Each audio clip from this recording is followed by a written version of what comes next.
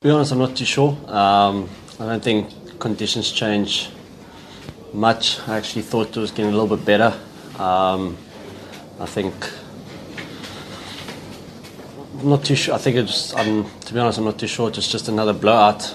The way I see it. Obviously, it's not good enough doing it twice in one series.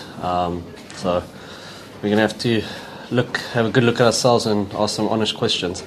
You know, we played against probably two of the better T20 teams you will get around the world. And I thought England, we played really good cricket. And then come to the series, we also played one decent game, and then honestly the other two were just disappointing. It's not really the way we want to go about things. Yeah, obviously it is disappointing, and especially when we chatted yesterday as a team, we had an honest conversation about fighting back, because we know, especially playing against the Aussie team, they're a really strong team when they're on top.